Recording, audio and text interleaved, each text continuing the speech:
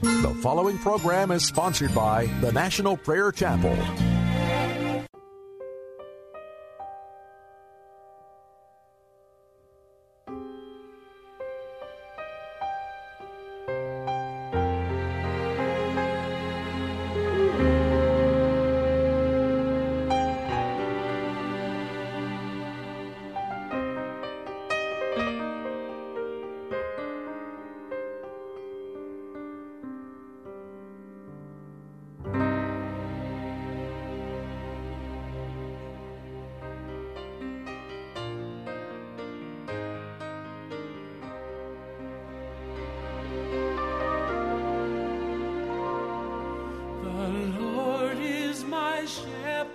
I shall not want.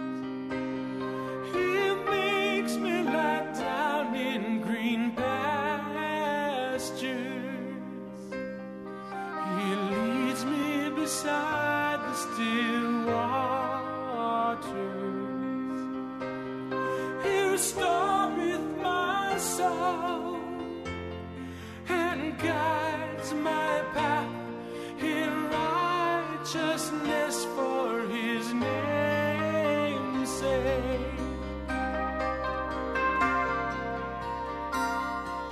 Surely goodness and loving kindness shall follow me all the days of my life,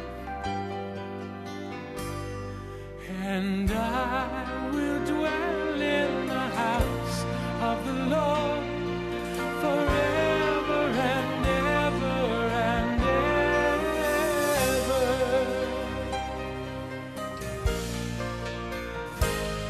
Though I walk through the valley of the shadow of death,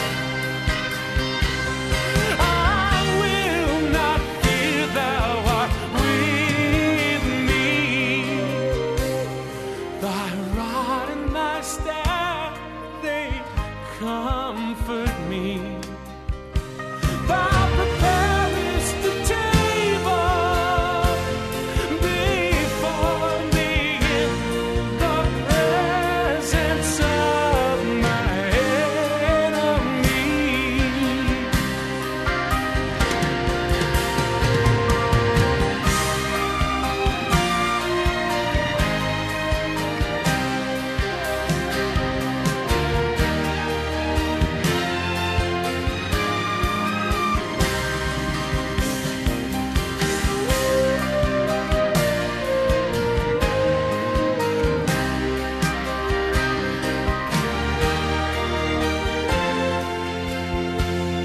Thou anointest my head with oil, my cups overflowing.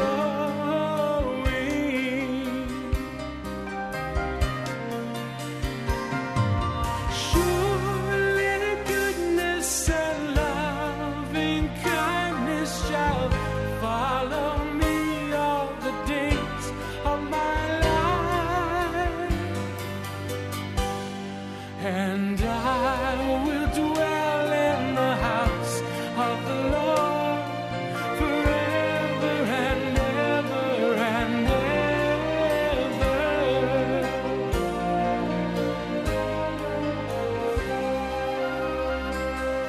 The Lord is my shepherd, I shall not want.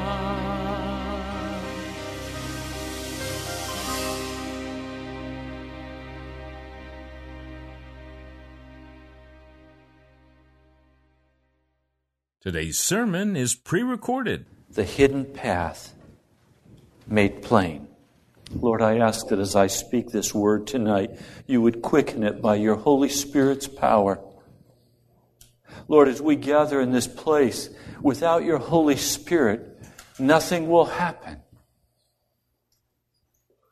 Lord, only you can quicken our hearts. Yes, Lord. Lord, we don't try to do anything to gin it up.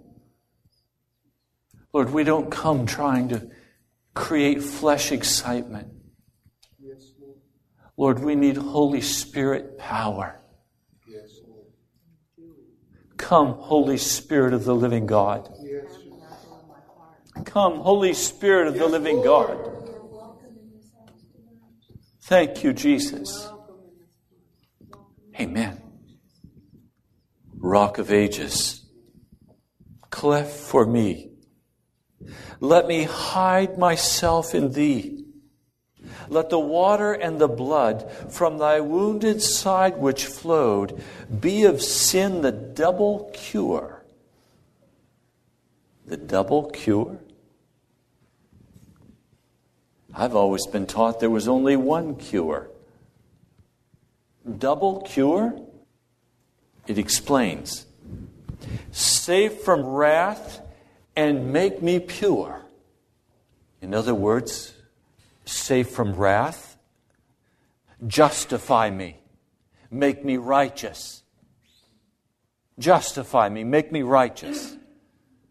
Second, totally sanctify me, so that even the well of darkness is removed from my soul. That's what this old-time hymn is talking about.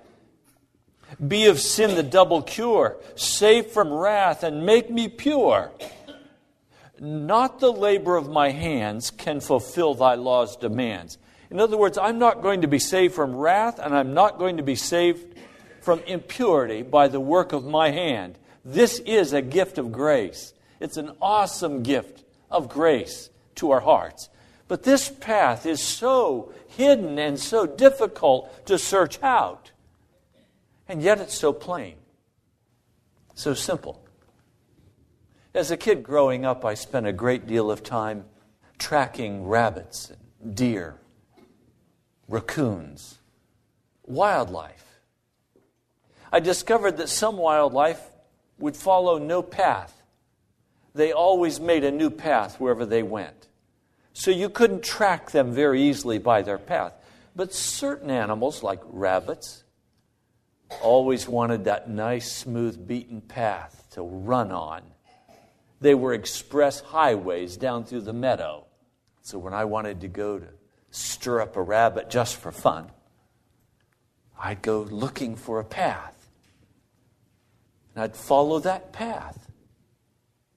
Now, paths are hard to follow for two reasons. One, they can be so faint in the grass that you can barely discern where the rabbit has gone.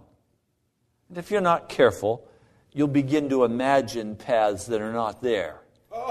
And then you'll suddenly find you're petered out. There's no path to follow. And then you have to follow your own tracks back through the grass until you find where you lost the path.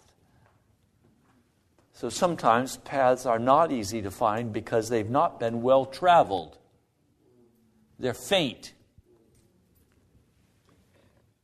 There's another reason that paths are difficult to follow. You track the path, it's very clear, it's hard beaten down. You know that hundreds of rabbits have run this path. Until suddenly, it branches off, and branches off, and branches off, until you stand up and you look over the meadow and you see 20 or 30 different paths. Now, which path do you take? As far as you can see, there's no rabbit on any path. Which one will lead you to that hidden lair where he is resting from the bright sun? When you follow Jesus, the same is true.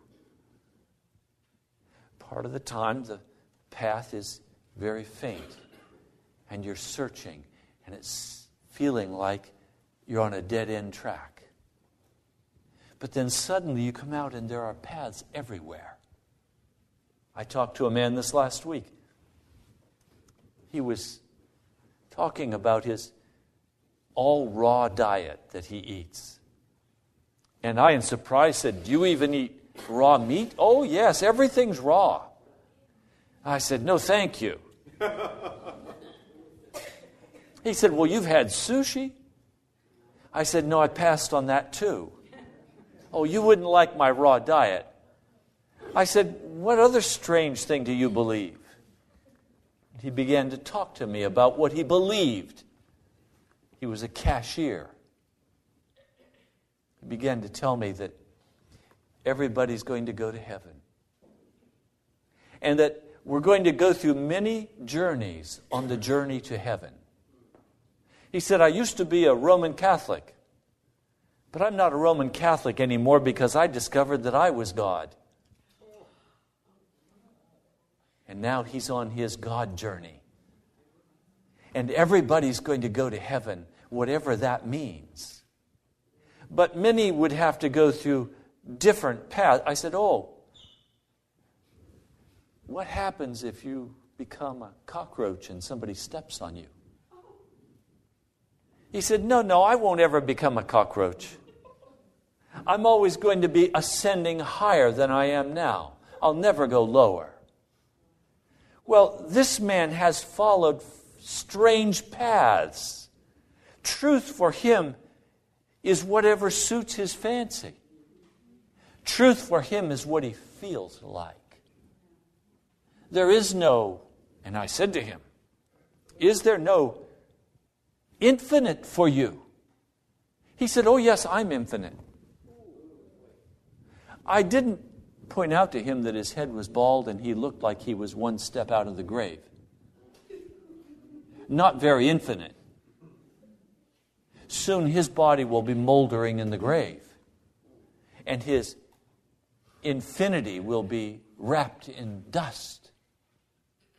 But he's not concerned because he's sure he'll emerge from that and go on to something greater. Maybe he'll come back as the President of the United States. Utter foolishness. No foundation upon which to base the path he walks upon. He said to me, you believe in the Scriptures, don't you? And Jan spoke up and said, yes, we're pastors. Oh, the wrong thing to say to him. He said the Scriptures are not true. Mere men wrote those Scriptures and you can't trust them. I said, oh, wait a minute. You're speaking about the Scriptures with such clarity. Perhaps you've read them. Well, no. You mean you have never read from Genesis to Revelation? No, I've heard about them. I said, oh, you're now trying to tell me that the Scriptures have no import. The oldest wisdom language known to man, it has no import. And you, an educated man, has never read them. I challenge you. Read the Scriptures from Genesis to Revelation and then let's have a conversation about what you've read. He said, I might do that. Oh, I'm praying that Jesus will put his feet on the straight and narrow path. A scripture I want to share with you, Matthew, the 27th chapter. I'll begin reading with verse 45. From the 6th hour until the 9th hour, darkness came over all the land. About the 9th hour, Jesus cried out in a loud voice, my God, why have you forsaken me? When some of those standing there heard this, they said, he's calling Elijah. Immediately one of them ran and got a sponge and he filled it with wine vinegar and put it on a stick and offered it to Jesus to drink. The rest said, now leave him alone. Let's see if Elijah comes to save him. And when Jesus had cried out again in a loud voice, he gave up his spirit. At that moment, the curtain of the temple was torn in two from top to bottom. The earth shook. The rocks split. The tombs broke open. And the bodies of many holy people who had died were raised to life. They came out of the tombs. And after Jesus' resurrection, they went into the holy city and appeared to many people. And when the centurion and those who were with him were guarding Jesus saw the earthquake and all that happened, they were terrified and exclaimed, surely He was the Son of God. Oh, now we have a path. But now we need to find the path in a way that's clear to our hearts and our minds. We see what historically happened. But what was happening in the spirit realm while this was happening in the physical realm? You see, the path we have to walk is not just in the physical realm, it's also in the spirit realm. It's often easy to see the one in the physical realm. But our hearts rise up in rebellion and we say, no, I'm not going to walk that way. I will have what I want. But when we begin to decipher and see clearly with the light of Scriptures the path in the Spirit, things begin to change in our hearts. So let's go to the book of Hebrews. And I want to share with you now what was happening in the spirit realm while this was going on in the physical realm. There was a foolish archaeologist who's done wonderful work until he came to the crucifixion of Jesus. And then he made the preposterous claim that the blood of Jesus had flowed down to the ground and through a crevasse and had dripped onto the Ark of the Covenant located in a cave beneath the place of the crucifixion. Well, it's utter foolishness. There is no need for the blood of Jesus to appear on the Ark of the Covenant because the temple veil was rent. It was over for the earthly tabernacle. The blood of Jesus was not to drip on the Ark of the Covenant that was on the earth. It was to drip on the Ark of the Covenant that was in the spirit realm, that was in the heavenly realm. Because the tabernacle on the earth was a shadow of the heavenly sanctuary or tabernacle. It's what happens in the spirit realm that causes the salvation to be made effective. Jesus died in the physical, but He redeemed us in the spiritual. Notice in verse 8, this is Hebrews, the 9th chapter, verse 8. The Holy Spirit was showing by this that the way into the most holy place had not yet been disclosed as long as the first tabernacle was still standing. You almost begin here to get a sense of a man searching for a hidden path. Now, I don't know about when you were kids, but I found a treasure map when I was a kid. And I took that treasure map and I went searching after that treasure. Now, I didn't realize that it was a treasure map my dad had drawn out. I thought it was an ancient treasure map, and I was very excited. And so I went searching on that treasure map. I had filled my heart with stories of Treasure Island, Robinson Crusoe, Tom Sawyer, Huck Finn. That was my background. So now I had a real treasure map, and I went out through the countryside following that treasure map. It was go to the third fence post, then go to the big tree you see straight ahead. I followed step by step that treasure map until finally I came to where I thought the treasure should be. I was carrying a shovel over my shoulder. I was that sure I'd find it. And I began to dig for the treasure. I found it.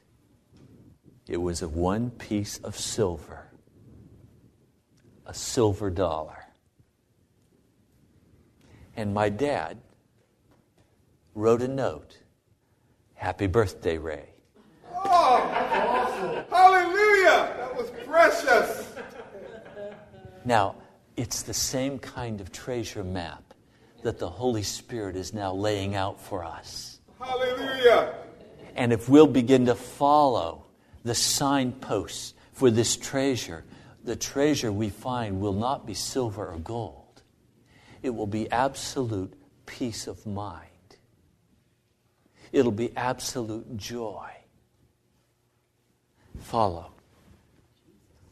This is an illustration for the present time, indicating that the gifts and sacrifices being offered were not able to clear the conscience of the worshiper. In the Greek, it literally says, these gifts and sacrifices of the old covenant were not able to make complete or to make perfect the worshiper.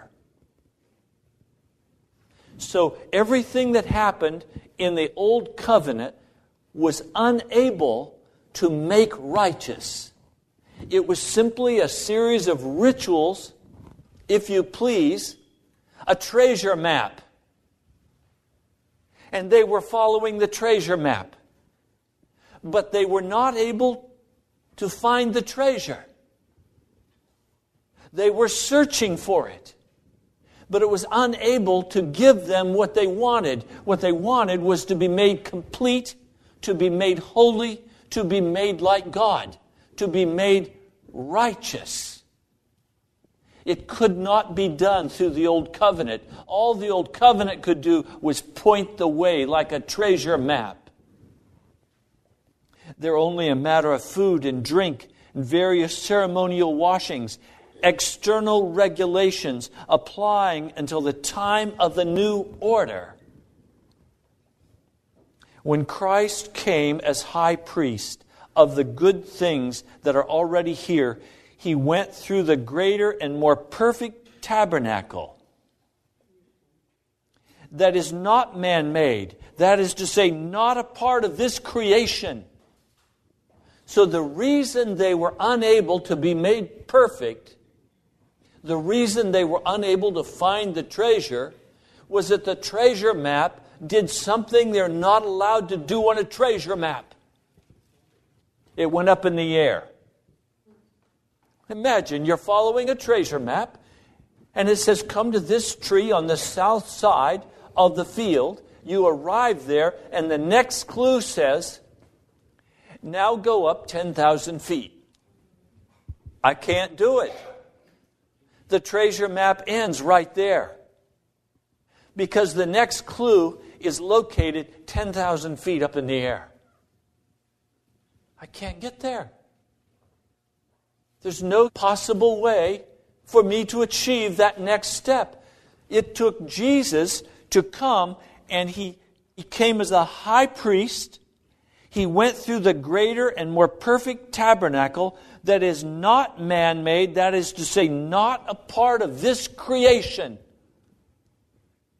So Jesus had to go to a place where you and I cannot go for the treasure to be found. He did not enter by means of the blood of goats and calves, but He entered the most holy place once and for all by His own blood, having obtained eternal redemption. This was not symbolic blood.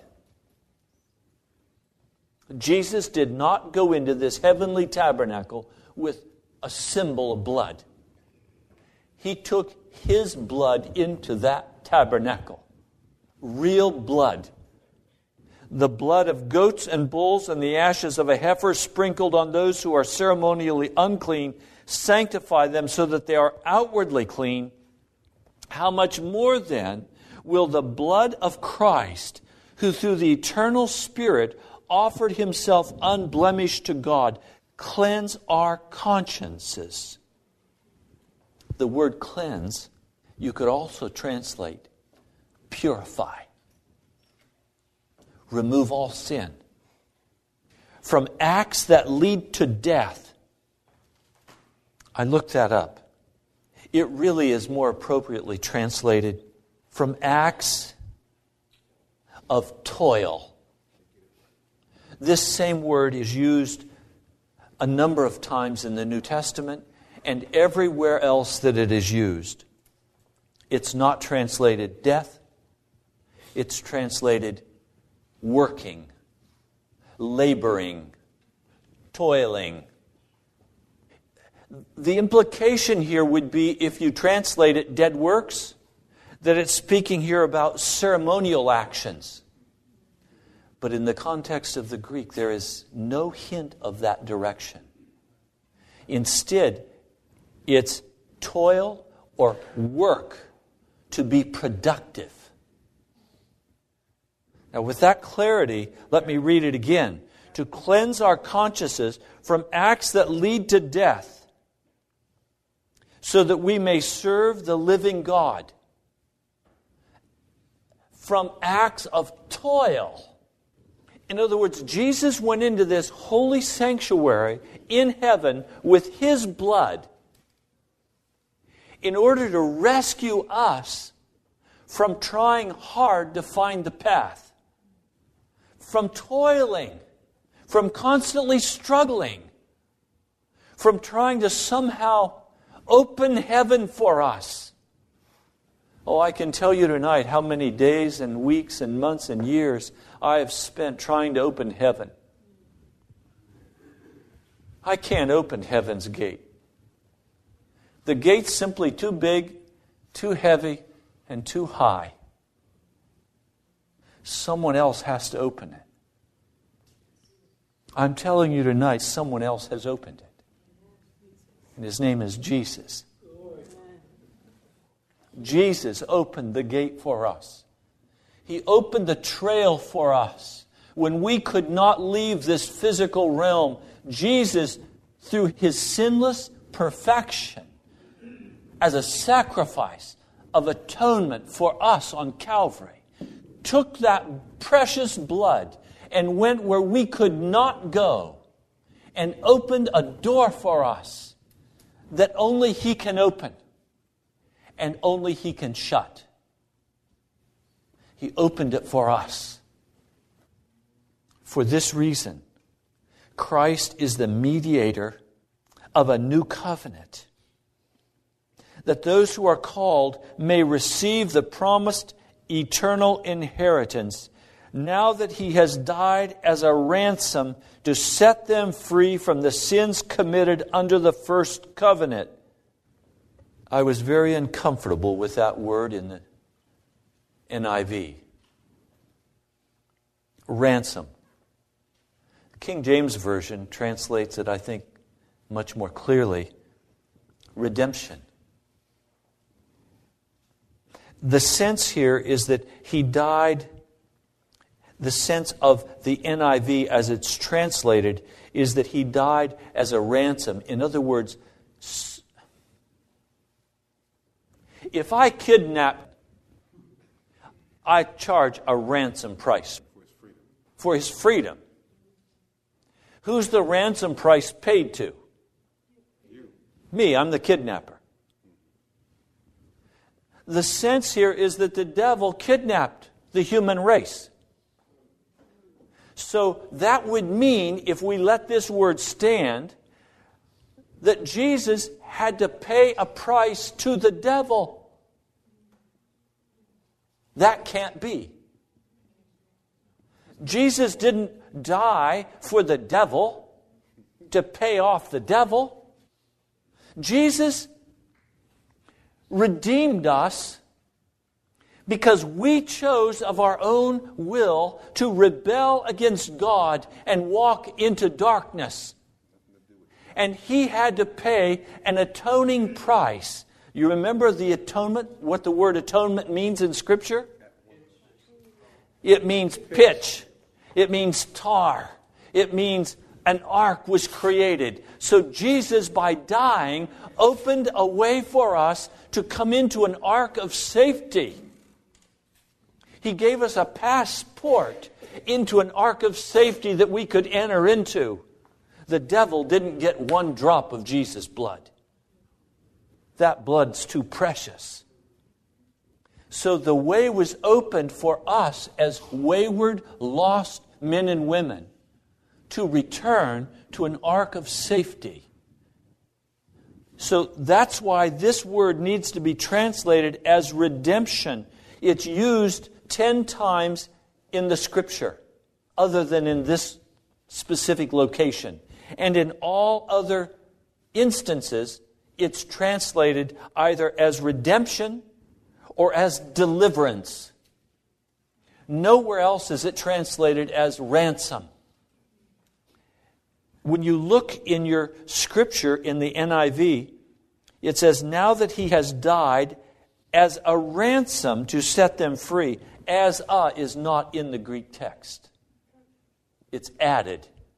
The word that's actually there in the Greek text is for. So he died for redemption, to set them free from the sins committed under the first covenant. I told you the path can take some twists. What did Jesus do in the spirit realm while he was dying in the physical realm? What happened in the spirit realm? In the spirit realm, after his resurrection, he ascended to the Father. He went into that tabernacle. His blood was offered in that tabernacle. He opened for us an ark of safety that we could enter into. We could not enter into that ark because it's in the heavenly realm. It took Jesus to open the way for us. The curtain in this temple was many inches thick, probably at least 12 inches thick. That thing was rent from top to bottom. And we know from Hebrews that that was a symbol of Jesus being rent for us. So through the rent body of Jesus, a secret path was opened that the old covenant didn't know about.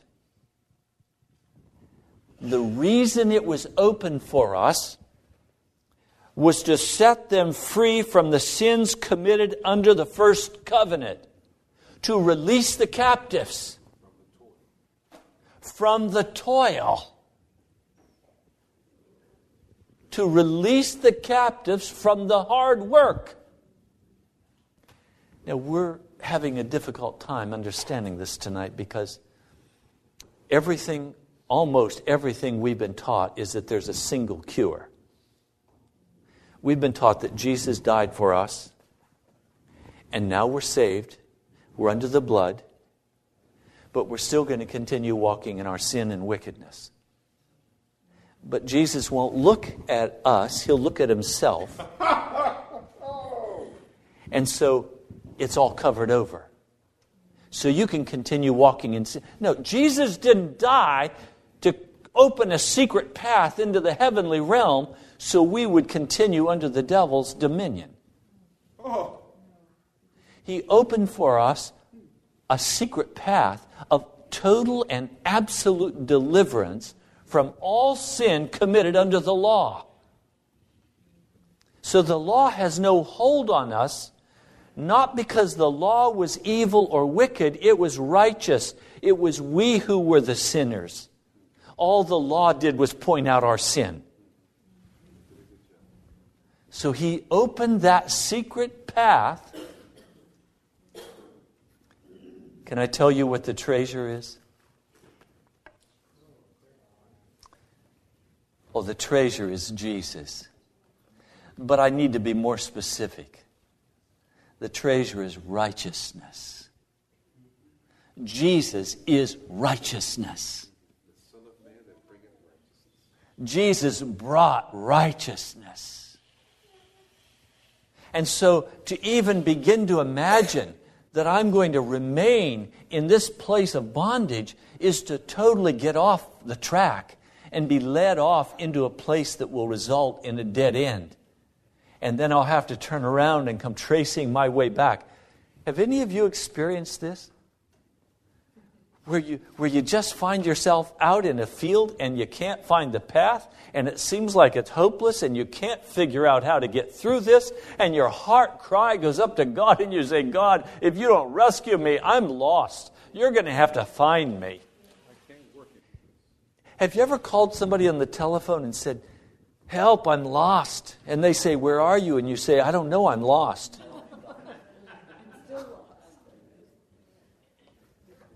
I'm lost. You know, I was going over to Debbie's house.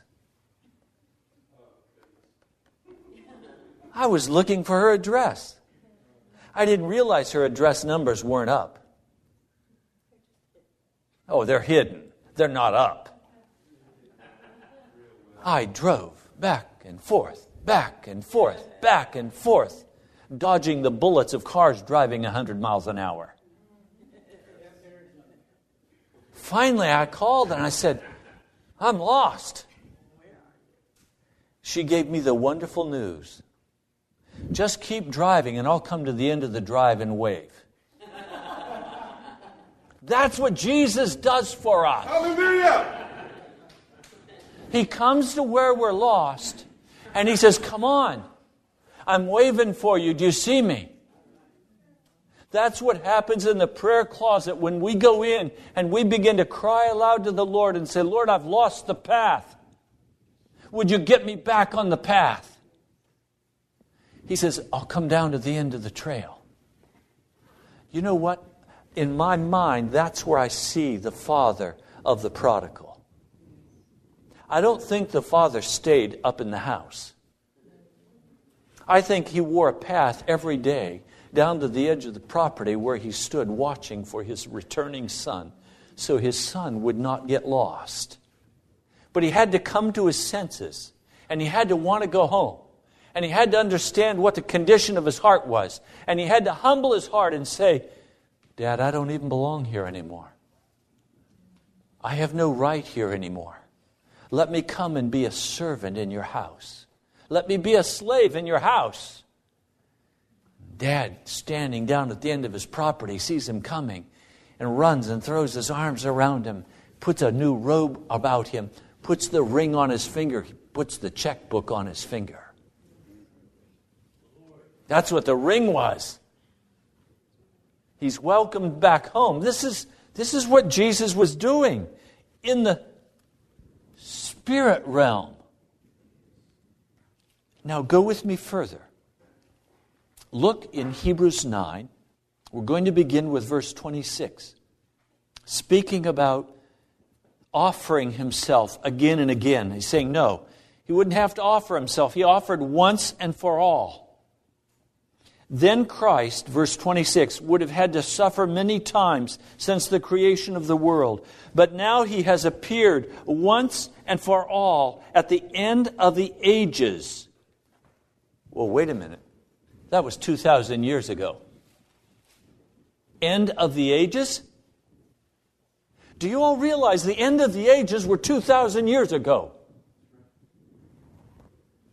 Why? Because the treasure was found 2,000 years ago. And the door to heaven was opened to us 2,000 years ago. And so now the way is open and clear by the blood of Jesus. The path is heaven-bound. And we're invited to walk that road of holiness now. Heaven is now. Revival is now. It's for our hearts now. But just in case you doubt, let's continue the scripture. I'll show you in the scripture it's going to say this. But now He has appeared once and for all at the end of the ages to do away with sin by the sacrifice of Himself. Just as man is destined to die once, and after that to face the judgment, so Christ was sacrificed once to take away the sins of many people. That Greek phrase for take away, I don't like the translation. There's a much more literal translation that is much more wonderful to begin to understand what God gave us. In the Greek, literally, instead of take away, it is to take up, to take up, to lift up. Now they translated it to take away because there is the sense you have to pick it up to take it away. Here's a man, here's a woman, here's a boy, here's a girl, crushed under a burden of guilt, of anxiety, of depression, of discouragement. And Jesus came and He took that burden and He lifted it up off that man or woman, that boy or girl. He lifted that burden up off of them and He carried it away. He didn't say, get up on your feet and then I'll put it on your back so you can carry it. He took it away. He lifted it up off of us. So if there is a burden on your heart tonight, a burden of sin, a burden of despair, a burden of discouragement, it's because you're choosing it to be there. It doesn't need to be there. The deliverance has been given. The deliverance has come. Now maybe it's there on your heart because you've lost the path. Well, that's all right. You don't have to keep losing the path. You have the right to go into the prayer closet and lift your hands up to Jesus and say, Lord God, I lost the path. I'm sorry. Forgive me. Would you put my feet back on your path?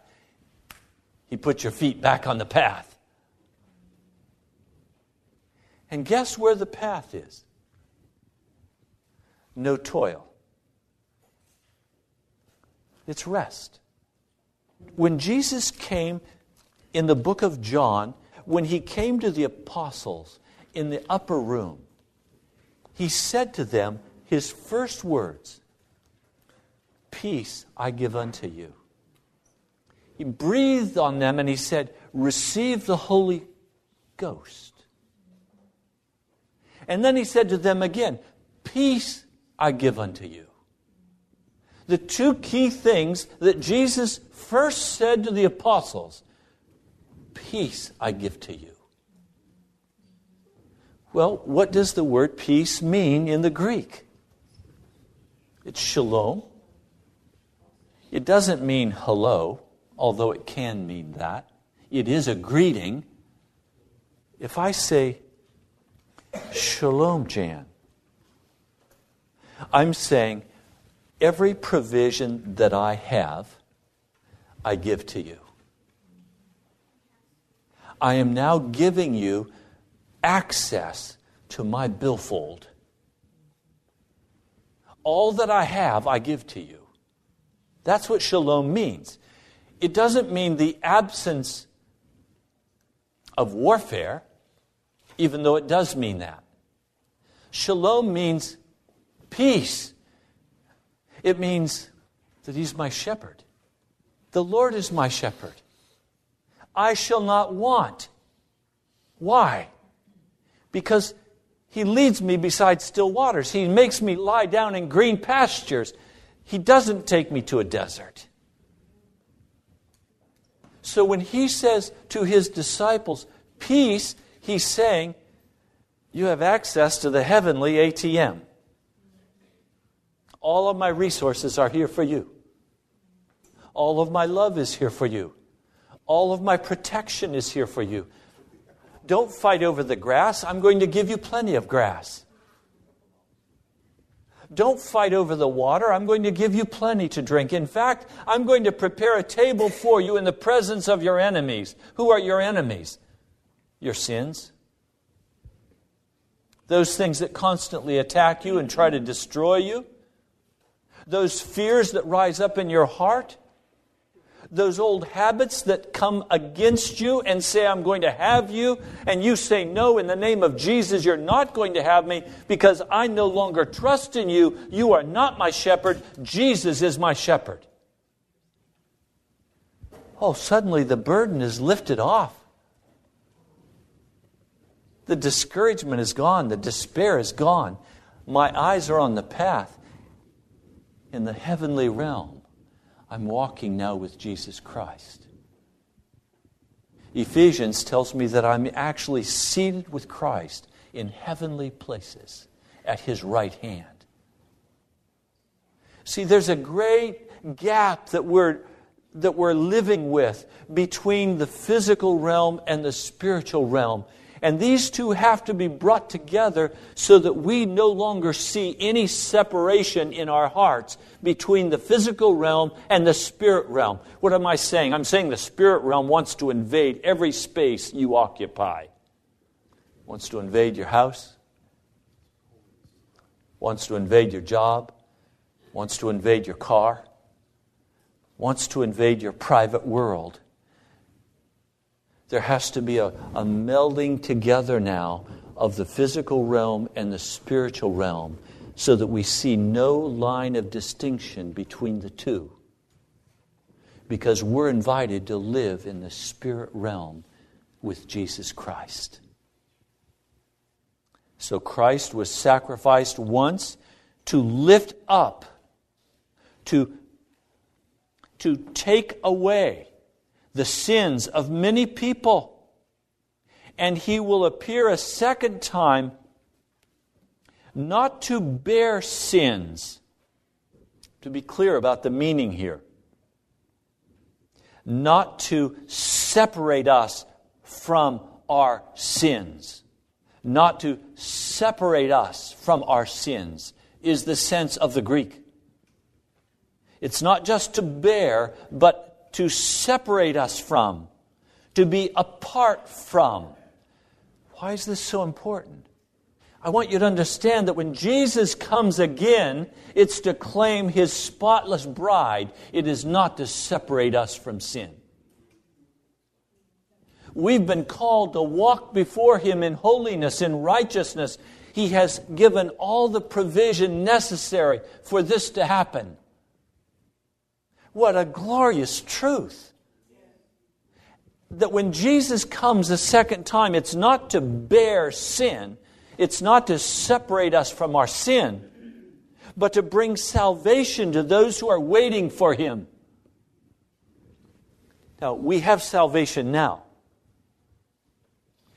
but we're not physically in heaven yet. But when He comes back again, He's going to see those dear ones who have hidden themselves in Him, who have stayed on that path of righteousness, who, yes, got lost, who got off the path, who despaired of ever finding it again, but who went in the prayer closet and cried with tears to the Lord and submitted to Him, and He put their feet back on the path. That's grace, that's mercy, that's kindness, that's love. That's incredible, incredible kindness. So He puts our feet back on the path. And as we walk that path, He separates that sin from us. By the blood of Jesus, not by toil, but as a gift of God. Thank you, Jesus. Thank you for this word. Lord, tonight I stand by faith that You have lifted off our hearts the sin and the toil, the burden of sin. Lord, I trust now You've lifted it from our hearts. And You're releasing us in the spirit realm.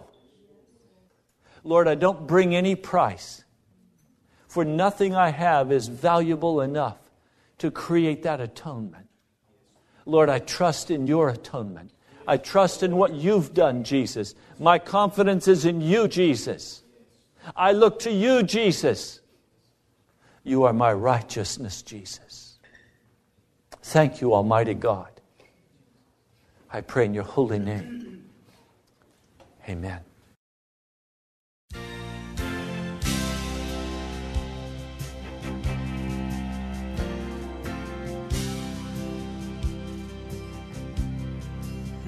Is this one I see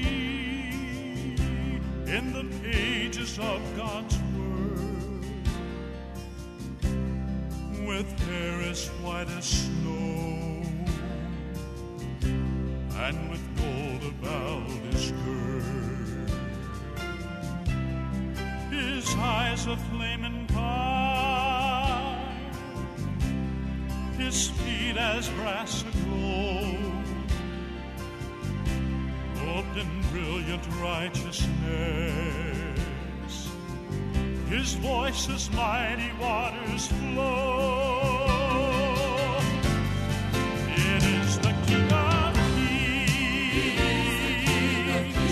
coming back to earth again.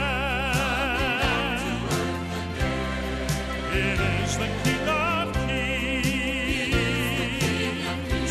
triumphant over sin. It is the King of Kings, forever he shall reign. It is the King of Kings, and evermore the same.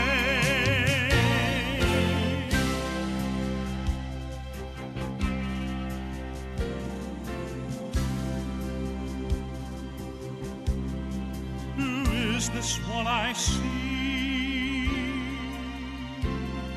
with millions robed in white? From his high almighty throne, down to earth he makes his flight. The mountains melt away from the glory of his face. No enemy can stand, for there is no hiding place. It is the King of Kings, coming back to earth again. It is the King of Kings,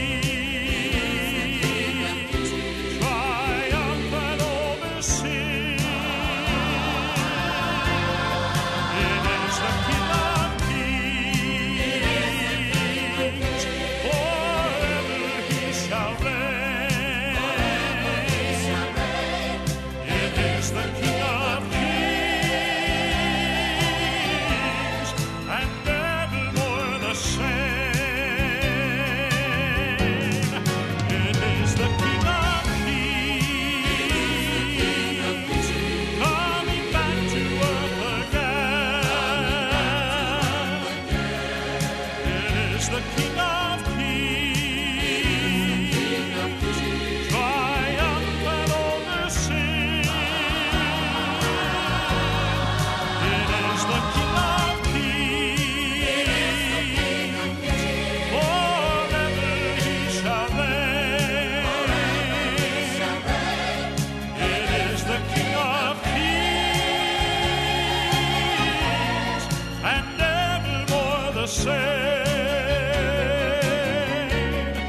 It is the King of Kings, and evermore the same. It is the King of Kings.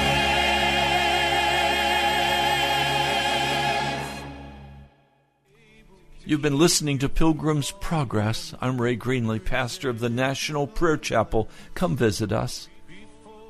I love you, my brother, my sister. I'll talk to you soon. Great joy, with great joy. Now unto him who is able to keep you from falling and to present you blameless before the presence of his glory.